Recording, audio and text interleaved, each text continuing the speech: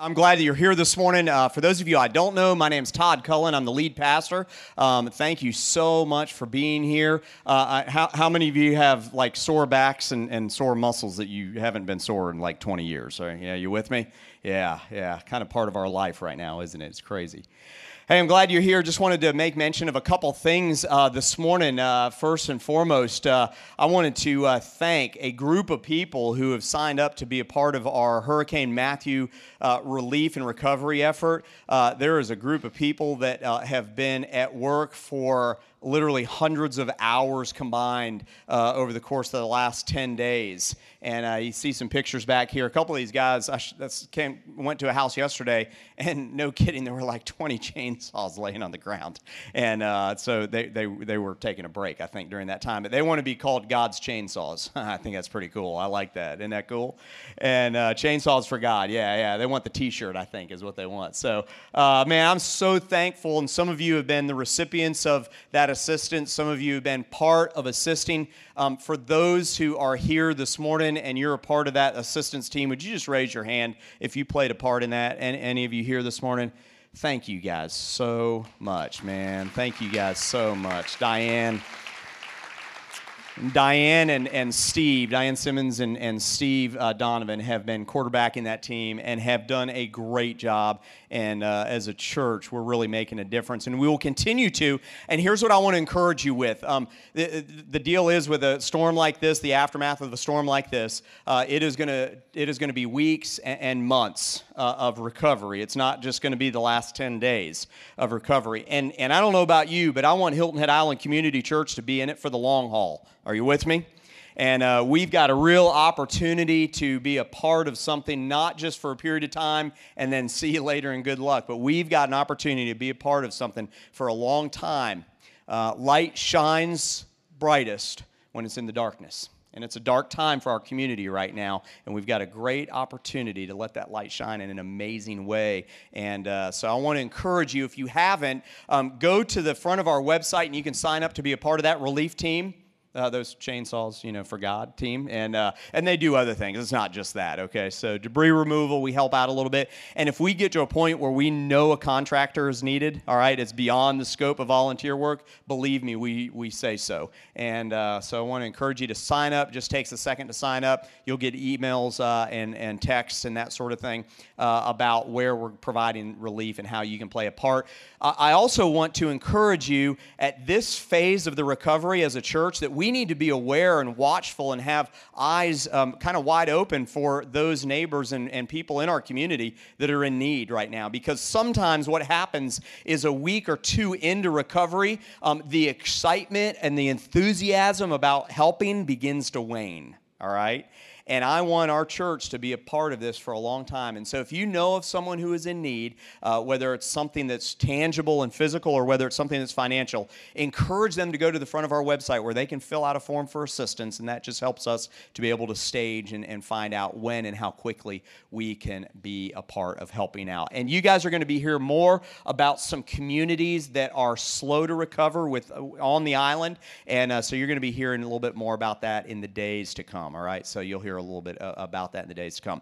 Also, I wanted to mention this. I want to thank you so much for your generosity. And if you saw on the front of your worship folder this morning, you're like, wow, what a great week we had last week. 38,000 compared to our weekly need of 14-something. But that's 2 weeks worth, okay? So don't be deceived, all right? That's like, we're averaging above, and we are so thankful, and I'm thankful for your contribution and your obedience to God, and I'm thankful for Him providing. But I want to encourage you, if you are part of Hilton Head Island Community Church week in and week out, day to day, I want to encourage you and challenge you to keep on giving. There's never been a time in the life of our church where we collectively need to be more consistent in giving back a portion of what God has given us. And in doing that, we are expressing our thankfulness to Him, and we have a lot to be thankful for, don't we? Each one of us. And so I want to encourage you to give. I want to encourage you to do that regularly. If you have never experienced the joy of giving, it's fantastic. And we don't put a lot of pressure on you here to do that, but we do make it easy for you. You can get out your app, and you can download our app and give that way very easily. You can do it online, or you can give it physically in the form of check or cash right back there at the guest service desk, or as you leave today, there are 2 giving stations that are right there. And so I want to encourage you, if you're part of the church family, to give today, all right? Hey, I have got a special friend that I want to introduce you to this morning. It's not too many times in your life that you can say you have someone who was a mentor and a friend and at one point in time a boss. But I've got all 3 of those. See, usually one of those goes awry, doesn't it? At some point in time. I mean, let's just be honest, right? And Ike Reighard is here today. And Ike, I'm going to have you come on up here, and I'm going to tell you a little bit about Ike, but why don't you give him a big, warm welcome this morning. Thank you, Pastor. Appreciate that, buddy. Thanks. Ike and his wife Robin is here, and they're from Atlanta, Georgia. And back 20 years ago, 19, I guess, years ago, Cynthia and I moved to Atlanta. I was working in the telephone business, running fast from God in my calling, running far away from Him. And he took a chance on Cynthia. And then he took a chance on me. And he hired Cynthia to be the keyboard player at a church that Ike was starting in Cobb County called North Star Church. And we had the privilege of joining and moving there right at the time that we joined in a month in. Right. And a few years later, in 2002, he took a chance on me. And I really started listening to God again and really started pursuing that ministry calling that God gave me. And I got to tell you that Hilton Head Island Community Church is here today in part because of the influence that Ike has played in our lives. Am I right, Cynthia? Okay. And if you wonder where in the world we got this idea of going into our community to reach people who are lost, who don't know Jesus as their Savior, and who are the lost sheep as Jesus describes them, it's this guy. He modeled it for us in an amazing way. He taught me how to love people, and he taught Cynthia how to love people and care for people, and I don't know a better pastor. And 6 months ago, when we asked him to be a part of Sunday morning and be a part of our series called Life Without a Net, little did we know that we would have just come on the heels of the worst hurricane in so many years here on our island. And I can't think of a better person to bring what God has for us today to us and to you. And so he is the pastor of Piedmont Church in Cobb County in Georgia. He has served on corporations. He was the pastor of New Hope Church and of North Star Church, and I'm so glad he's here. Ike, thank you so much for being here. So why don't you give it up once again for Ike. Appreciate that. Thank you. All right. Well, I made a good move the day that Cynthia came on our staff, and a good move the day that Todd came on our staff. Aren't you glad that you have this couple helping to lead your church? Man, I'm proud of them. I want you to know they did a great job. Todd and I have both enjoyed working for Cynthia. We really have. She is a dynamo, buddy. Let me tell you, she is a processor. And if you have any wisdom whatsoever and you are a visionary, you make sure that you have processors around you, because they can take your dreams and they can help turn them into realities. They can take some aspirations that you might have and they can turn them into accomplishments because they know how to execute. And that's the key to everything, is knowing how to execute. And so I can't thank Cynthia enough for coming on that staff, and then later Todd following her there and being with us till they went up to New York City. So very proud of them and very honored to be with you today. And Todd mentioned my wife, Robin. Robin, would you stand up? She just loves it when I do things like that. This is my wife, Robin, and normally Normally, Robin doesn't get to travel with me, and even in church, we never get to sit together. And so it's really interesting because people do not know who she is in the church, and they try to fix her up on dates. They say, you know, we noticed you're always here at church by yourself, and I have a brother, and would love to be able to introduce you to him. And so she hasn't gone out on more than 5 dates, and I really appreciate her just kind of holding it down in that particular area. But it's fun for me to be able to have her with me today. And then also my very best friend as a kid when I moved to downtown Atlanta, his name's Steve Wilson. He and his wife Linda are right over here. Raise your hand there, guys. And they're my buddies, and I'm so glad that they're here today. Let me tell you why I love being with people that I know, or at least some of the people in the audience know me, because my name is so weird. It is so different. My name is Ike Reighard, and it is not easy to say. And particularly if you get in a hurry, you can really trip over it. And normally at a restaurant, when they begin to pause at the name, I just usually go here. And about 9 times out of 10, I'll be right. We'll be the people. And the best way I always illustrate it, true story, I'm a Billy Graham fan. I love Billy Graham, adored Billy Graham. Used to listen to him in the radio on Sunday nights and would sit there with a yellow legal pad and copy down everything he was saying. And the next speaking engagement I got, I'd use my Billy Graham message. I mean, I had that thing down pat. So I always wanted to meet him. It was just a dream to be able to meet him. And so finally in Asheville, North Carolina, I was at an event and there was a line of people that were walking up to meet him. And when I finally got there and the person stepped out in front of me, I just stood there and stared at him. He's got these amazing blue eyes, and so he's obviously expecting me to introduce myself, but I'm an idiot, and so I'm going to really prove that in a moment. And so finally he goes, "Your name?" And I said very proudly and very clearly, "Ike Reighard." And Dr. Graham said, "Reich is an unusual name." I said, "Yeah, ain't it?" So if any of you ever run into Billy Graham, you can tell him, "At least I finally know how to pronounce my name." So it's good to be with friends that know how to do that. And it's good to be here in your community, especially after everything that you've been through. Goodness gracious. I mean, as Robin and I were driving in, we started kind of seeing devastation when you were really over near Statesboro, Georgia, and you were beginning to see just, you know, trees down everywhere and all the rain that you had and all the difficulties. And you know what? It takes a toll on you. So I thought, you know, I'm going to start out with something a little bit lighter hearted, another true story told by one of my favorite writers, a man named Max Lucado. And it's about a bird, and his name is Chippy the parakeet. So I want you to listen to Chippy and see if you can relate to his story. He said Chippy the parakeet never saw it coming. One second he was peacefully perched in his cage, and the next second he was sucked in, he was washed up, and he was blown over. And the problems began when Chippy's owner decided to clean Chippy's cage with a vacuum cleaner. She removed the attachment from the end of the hose, and she stuck it inside the cage. And at that moment, her telephone rang. So she turned around to pick it up, and she heard a sound, soop. And old Chippy had been sucked inside the vacuum cleaner. The bird owner gasped. She put down the phone. She turned off the vacuum. She unzipped it and opened up the bag. And there was Chippy, still alive, but stunned. Amen? Can you relate? Since the bird was covered with dust and soot, she grabbed him, she raced to the bathroom, and she turned on the water faucet and held Chippy under the running water. Then, realizing that Chippy was soaked and now shivering, she did what any compassionate bird owner would do. She reached over and grabbed the hair dryer, and she blasted him with hot air. Poor old Chippy, the reporter said, never knew what hit him.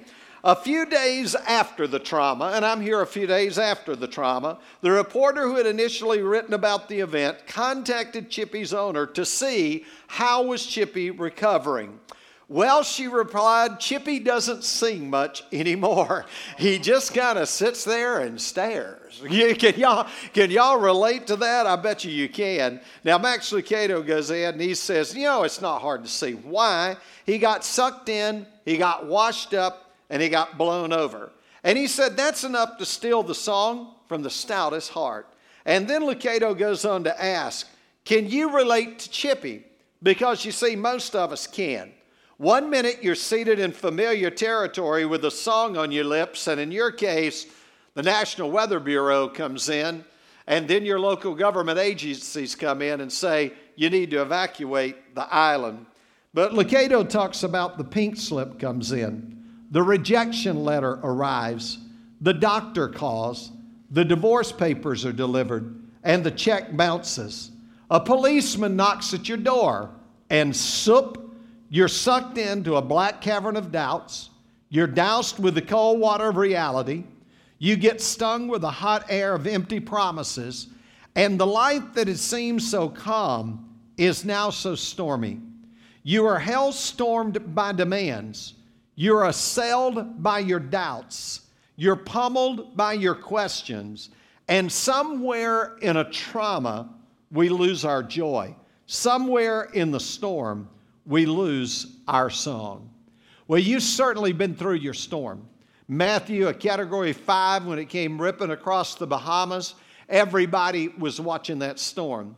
Everyone was wondering where is going to be landfall, what's going to happen. And I know this area that you live in has been very secure for like 100 years. There hasn't been a major storm that's come through, and you got hit by that storm, and you survived the physical storm. You made it through the physical storm, but what about the emotional storm that's still left? What about the spiritual storm that it leaves you? Because when you go through things like this, they don't leave you the same. Normally what I've always found is you either get bitter or you get better. And I also know that storms come. I mean, it is a part of the matrix of life. So what I want to help you do today, and I know you've been doing life on the tight wire, right? And you've been talking about living without a net. What is it like to be on a tight wire and not to have a net underneath you? And so what I want to do today is kind of dovetail what you've been talking about by giving you some principles today that will help you to be able to put your life together, not just because of the way that Matthew may or may not have impacted your life, but what about the other things that you face in life? What about when your career is not going the way that you thought that it was going to go? What about when all of a sudden the job that you counted on suddenly went away and you find yourself out there on the tight wire and you're wondering how in the world are you going to make it? How in the world are you going to get through? Or maybe it's the marriage that ends, or maybe it's the opportunity that you thought was going to be a rock solid opportunity and suddenly it gets taken out from in under you. There's so many other storms that we can go through. When the doctor gives you that call and says, hey, we've gotten back the test results and we want you to know where things are. And sometimes the storm can come so suddenly. I experienced mine on April the 30th. After Robin and I had a great day and just had a wonderful time out shopping at a mall there in Atlanta called Lenox Square. We were on the way back to our home. We were very close to our home. And all of a sudden, I just felt really tired. Just very, very tired. And I normally do not feel tired. And I commented on it, and Robin said, well, when we get home, can you just stay home? No, I got something I got to run over to the church and do. We're showing a movie. And so we go in the house, and I continue to feel tired. And then I got this unusual aching in my jaw. And ladies in particular, listen really carefully, because it was in my lower jawline, and I was on Bleacher Report reading the sports. I always keep my priorities right. And there was one of those little pop-up ads that came up, and it said, how to recognize heart attack symptoms in a woman. And I thought, well, I ought to read that because you never know what could happen at church or with Robin or someone else. And so I read that article, and one of the signs was that you would begin to ache in your lower jaw and your teeth would begin to hurt. That was my only symptom. There was no elephant on the chest. There was no radiating pain, no breaking out in sweat, no nausea, none of those kinds of things. And so I told my church after all this was over, I always knew I was like one chromosome away from being female. I mean, I really did. And our former governor in Georgia is on a board of an organization that I serve. And he looked at me and said, well, Ike, at least now you won't have to worry about whatever the Supreme Court decides on the bathroom issue. You can go wherever you want to go. And so, I'm one of those very fortunate people, I guess, that can just go in any direction. But I'm lying there. They sent out a 911. My wife and daughter did, and the ambulance comes, and they load me up in the back of the ambulance. I'd never even been in an ambulance before, let alone be the merchandise inside there. And so I'm lying on this stretcher, and let me tell you what I'm doing. You guys Chris Tomlin fans? I'm a Chris Tomlin fan. And we love that song in our church, He's a Good, Good Father. He's a good, good Father. And I'm lying on that stretcher, and I'm singing the song, Good, Good Father, to myself. And I'm quoting the 23rd Psalm. And I'm lying there, and I'm just absolutely calm, totally calm. Now let me tell you, if you're going to thrive in the storm, here's the first thing you got to understand. If you're going to thrive in the storm, you've got to realize that a faith that's never been tested can't be trusted. I was about to go through the testing of my faith. I'd always said, I'm not afraid to die. And that's because I wasn't sick. And so it's easy to say it then. I always would say, I'm not afraid to die. I just don't want to be there when it happens, right? I want somebody to call me and go, dude, did you know you're gone? And you go, wow, okay, well, I'm already in heaven. That worked out really well. So here I am in the back of this ambulance, and this young lady looks at me that's in the back of the ambulance, says she was the only person there. She goes, sir? And I opened up my eyes, and I said, yes, ma'am. She said, can I ask you a question? And I said, yes, ma'am. She said, are you aware that you are having a cardiac event?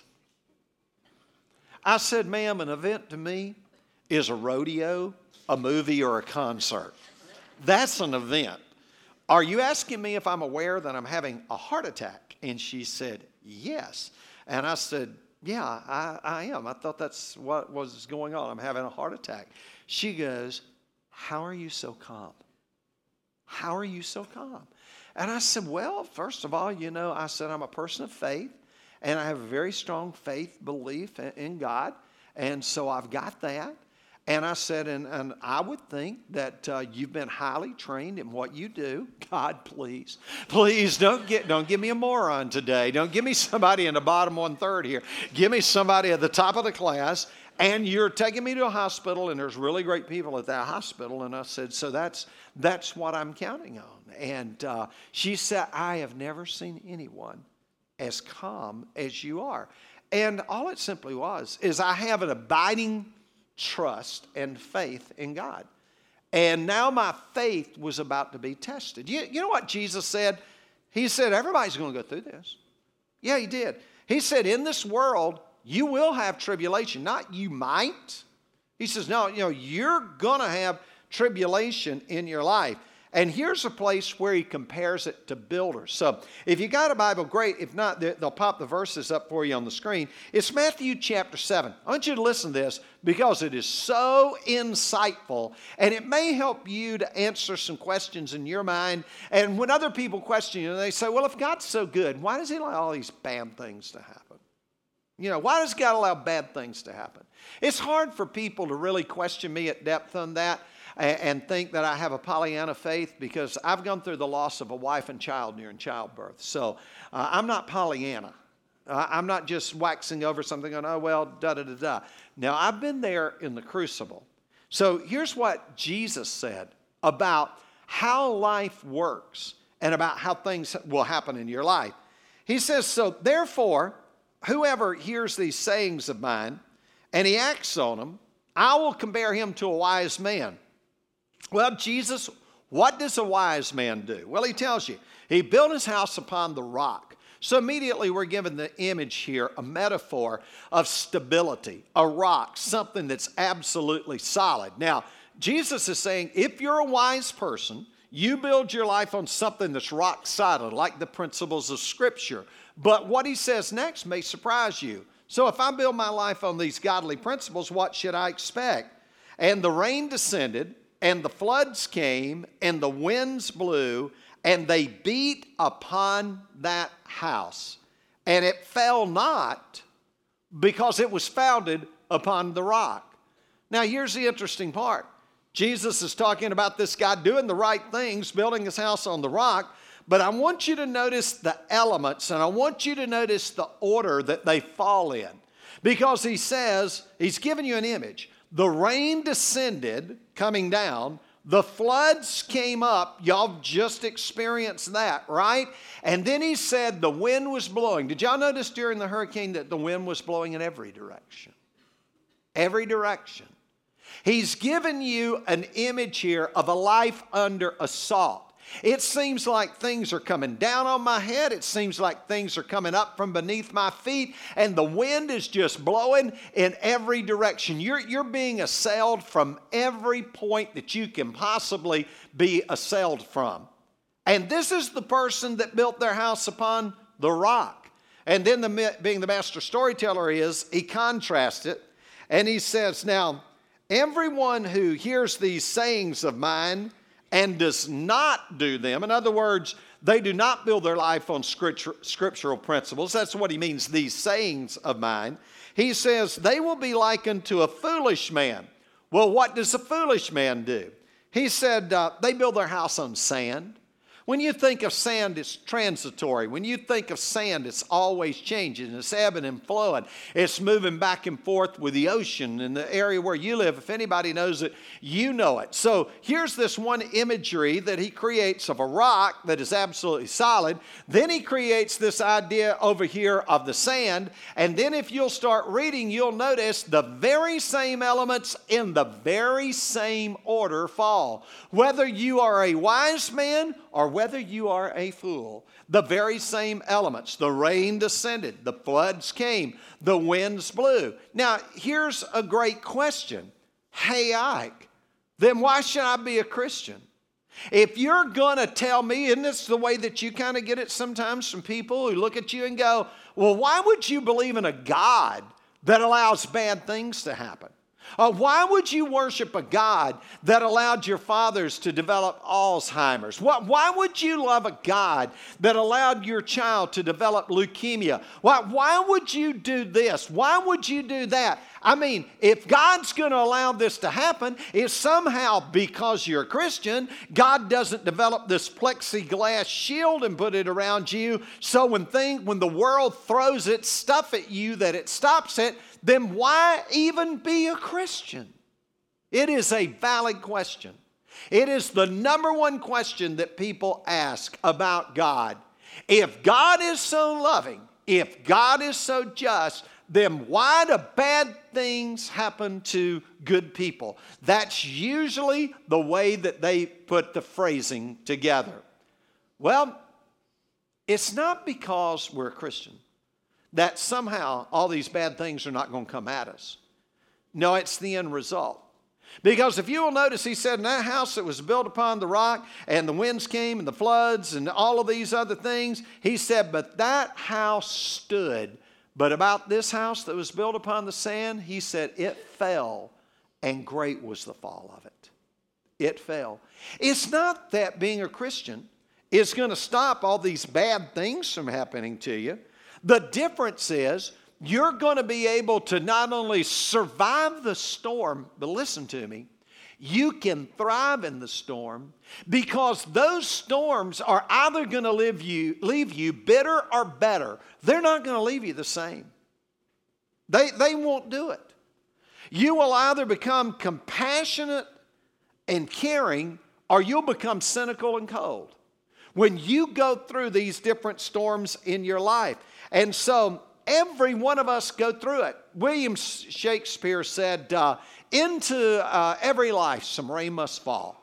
And he was quoting the Bible. He was actually quoting Matthew 5:45, where it says it rains upon the just and the unjust. It rains upon the just and the unjust. Now, Shakespeare, a little too deep for me. Scripture, I love Scripture, but that's a pretty deep thing with Scripture. Here's the way I best understood it. It was in a Snoopy comic strip.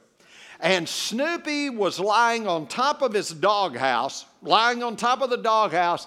He's looking up into the sky, and it is pouring down rain, and Snoopy's just looking up. And then Snoopy, out there in the little bubble circle, quotes the scripture, "It rains on the just and the unjust." And then there was another little bubble that had a paw print, which meant Snoopy was adding a postscript. And Snoopy's postscript said, and it's raining right in my face. Amen.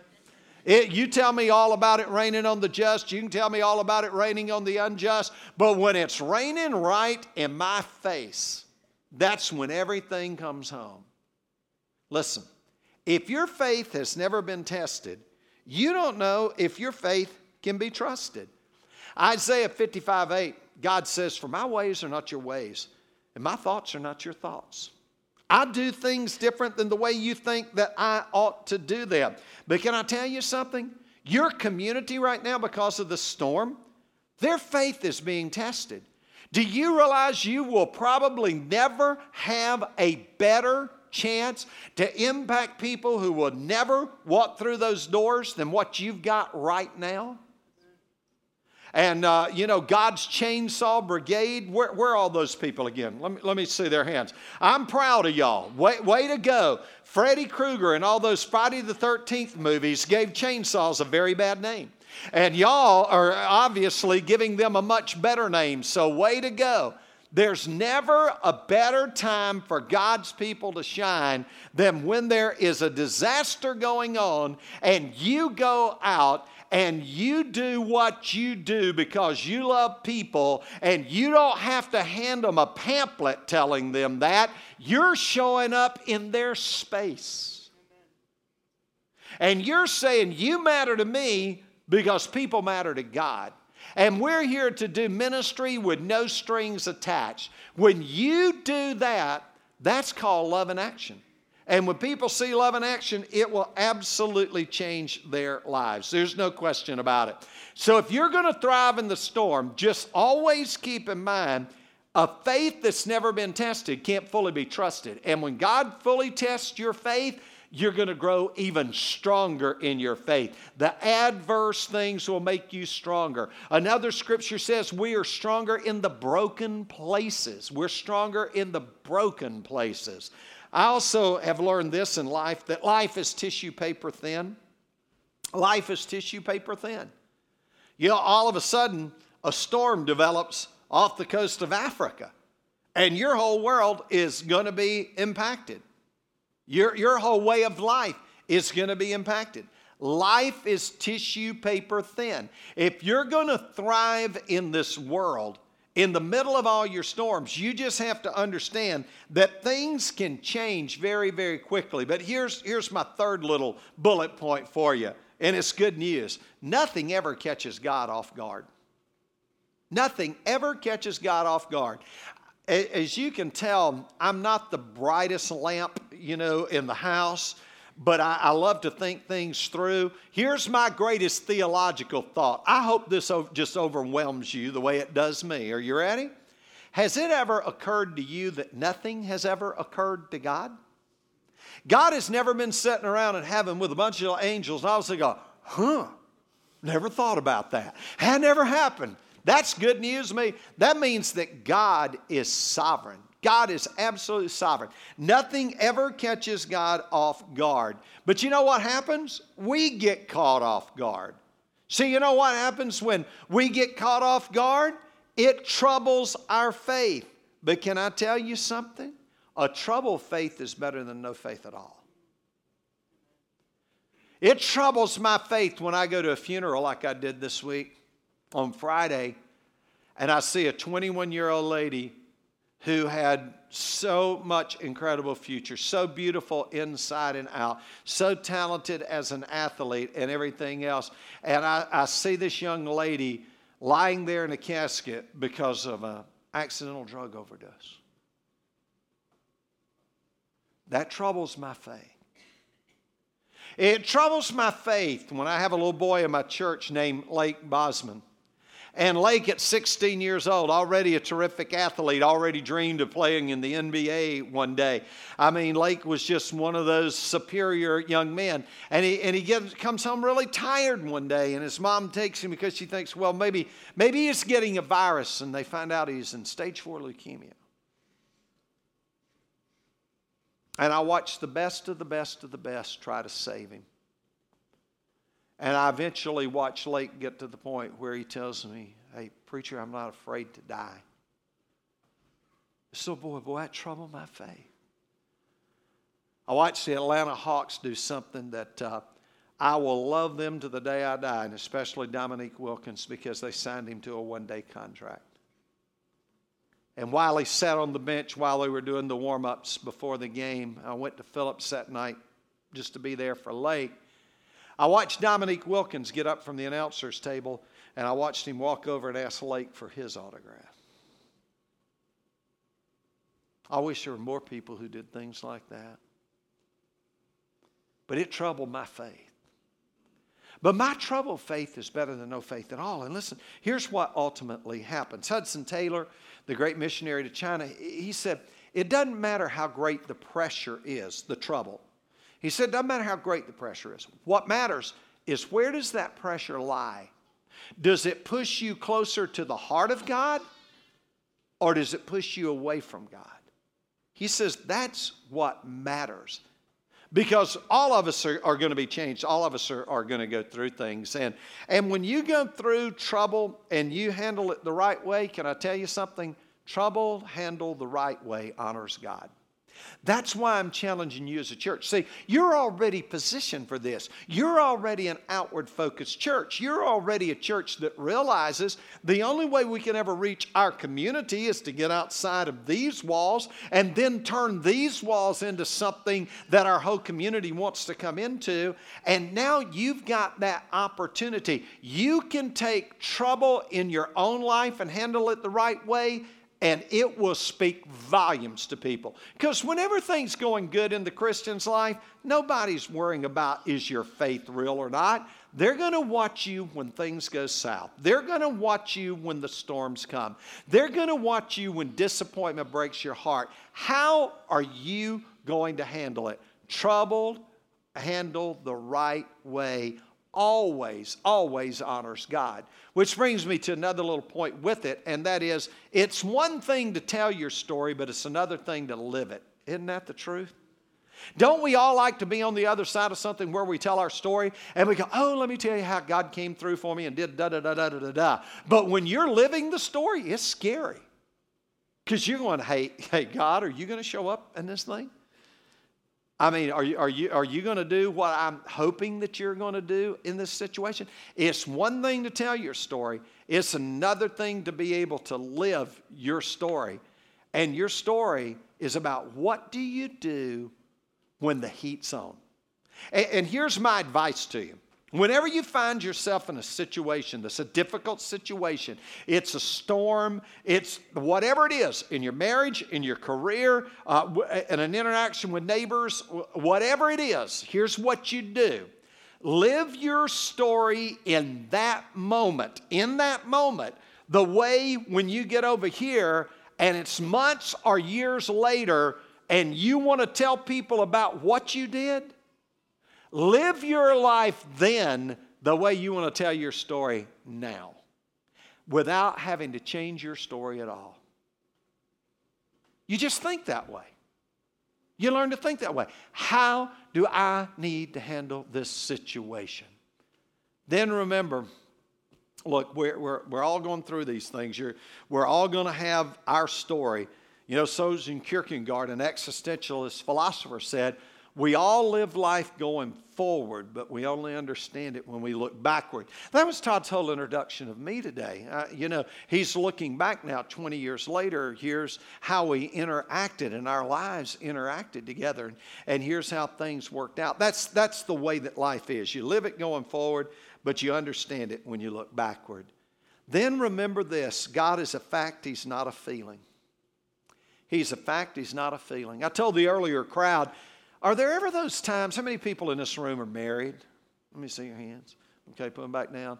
Y'all ever have words with each other? Robin and I both had words with each other this morning. I didn't get to use mine, but we both had words this morning a little bit earlier. But here's my point. There's sometimes you feel really, really married, don't you? You remember how cool Friday nights used to be? And Saturday nights when you were young? and you were dating, and Friday nights were cool. You couldn't wait to get off work, man. It is the weekend. This is so cool, man. I'm going to go out. We're going to have a blast. We're going to do all these different things. And then you've been married for a while, and Friday night is like, the lines are shorter at Publix. And you actually get fired up about going to Costco because they got samples you can eat. This is so sad when your marriage has gotten to this stage, but that's where sometimes it gets. And when you're there in that moment, you feel so married. When you're sitting there thinking about, well, here's what it used to be, and now here's what it is. Man, I feel married. But yet you might come down here to Hilton Head, and you might have a convertible. My wife has a convertible. And you may pull up to a red light, and you got the top down, and you're sitting there, and some pretty young lady pulls up beside you, and maybe because she feels sorry for you, she actually smiles at you or something or another, and all of a sudden you feel so cool, and your testosterone levels surge, and you kind of look over and you smile back, and you don't feel as married in that moment. You can ask your wife this question if you like. Are you any less married at that moment than you are in Costco or Publix on Friday night? And she'll say, no, you're not. You're just as married. Why? Because you made a commitment. You made a commitment. Here's what I want you to understand. Here's what I want you to hear. Because I promise you there's going to be times that you're going to go, I don't feel God. I don't feel Him. I don't feel Him in the situation. I feel like my prayers are bouncing up the ceiling, coming right back down in my lap. I do not feel God in this situation. Here's where you remind yourself, God is a fact. He is not a feeling. Alan Redpath said, nothing will ever touch my life that's not been filtered through the Father, the Son, and the Holy Spirit. Everything that touches our lives. That's what I believe. I believe in the sovereignty of God. That God's in control of our lives, which then you have to answer the question, if you're somebody who believes like me, then why do these things come into your life? I believe because adversity is God's way of preparing us to be able to help other people. I really do. And He wants you to get past worshiping Him for what He gives to you. God wants you to worship Him for who He is and not what He does or not what He allows into your life. And it's a part of your spiritual growth. And listen, when those times are tough, never doubt in the dark what God has shown you to be true in the light. Never doubt in the dark what God has shown you to be true in the light. C.S. Lewis, one of the most brilliant Christian apologists who ever lived, he didn't get married till later on, and he married a woman named Joy Davidman. If you ever want to watch the story, the movie is called Shadowlands, and it's a great, great movie. But they got married. It wasn't long after they were married. He waited for all these years, and she had cancer. And it was a fast-growing cancer, and she ended up dying. And he was writing about it later, and he said, let me tell you something, because people were saying, well, God was testing your faith. Well, God was testing your faith. God was testing your faith. He said, let me tell you something. God has not been trying an experiment on my faith to find out its quality level. He said, God already knew. He said, I was the one who didn't know. Faith will get tested. And only when it's tested can you trust it. In Matthew 10:27, God gives us some tremendous advice when we're in the middle of the storms. He says, be quiet during the times when it's dark. He says, be quiet in the dark. There's going to be a day when it gets light and you can speak. And Paul talks about those days in 2 Corinthians chapter 1, verse 4. He says, no one can comfort like those who have been comforted. So you know why you go through adversity? Adversity is God's way of preparing you to help other people. And the whole reason you were put into this world, I want you to think about this. Your story, there's a Nobel Prize winning physicist who said, I no longer believe the universe is held together by atoms. I believe it's held together by stories. But hear me clearly, your story is not just for you. God gave you your story to share with other people. And adversity is God's way of preparing you to help others. And those whom God will use greatly. You're not going to like this, but he will break deeply. That's A.W. Tozier. If you're an Andy Stanley fan or you're a Louis Giglio fan in Passion City and the Passion Conferences, that's probably the theologian that impacted their lives more than anyone was A.W. Tozier.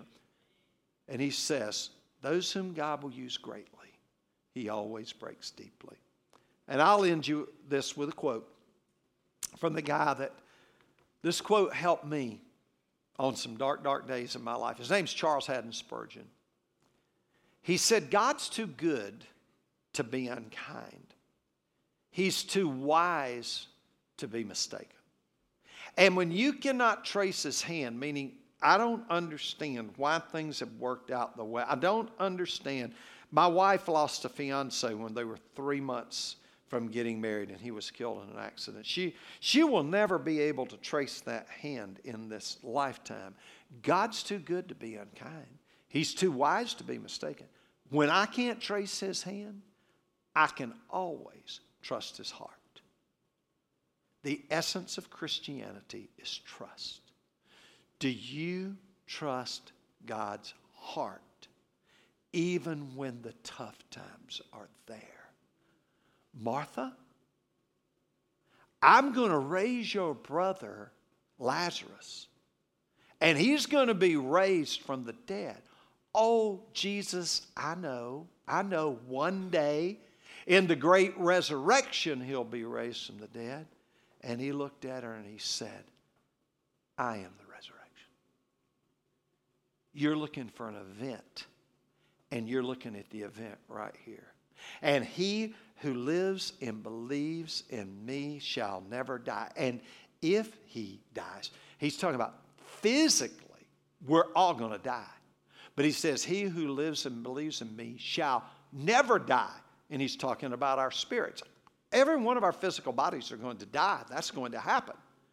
But our spirits, they're going to continue to live forever. And so then he says to Martha, do you believe this? Do you believe it? And that's the essence of Christianity. Do you believe that you can trust your soul to God? I believe you can. Let's pray as the worship team comes up. Father, thanks for a time in your word today. Thank you for a group of people that were really focused in, and I'm so thankful for that. That just tells me they get a lot of good preaching here in the life of this church, and they've been taught to listen well. And God, I pray that this message is going to resonate for some people. I think about the people that I talked to after the earlier service. And God, you had this whole thing timed out and planned. We had different plans. We were going to do things on Friday and Saturday and with the men, and there were all kinds of things that we were going to do. But God, you had a different plan in mind for us. And we trust your hand on this, Lord. We trust your heart because we really don't have a choice. We're like Peter who said, well, where are we going to go if it's not you? Have you ever given your heart and life to Jesus? The guy who led me to Christ said, Ike, it's as easy as ABC. The A was this. He said, acknowledge that God exists. And so I did. I said, God, I believe that you exist. Oh, my goodness. I look at this universe and I go, how can somebody not believe in God? I look at a newborn baby and go, how in the world would somebody not believe there's a God? Acknowledge God. B, believe on the name of Jesus. Believe on the name of Jesus, meaning I confess my sin. There's your C. And now I confess Him as Lord. And I would hope today that you would pray and ask Him into your heart and into your life.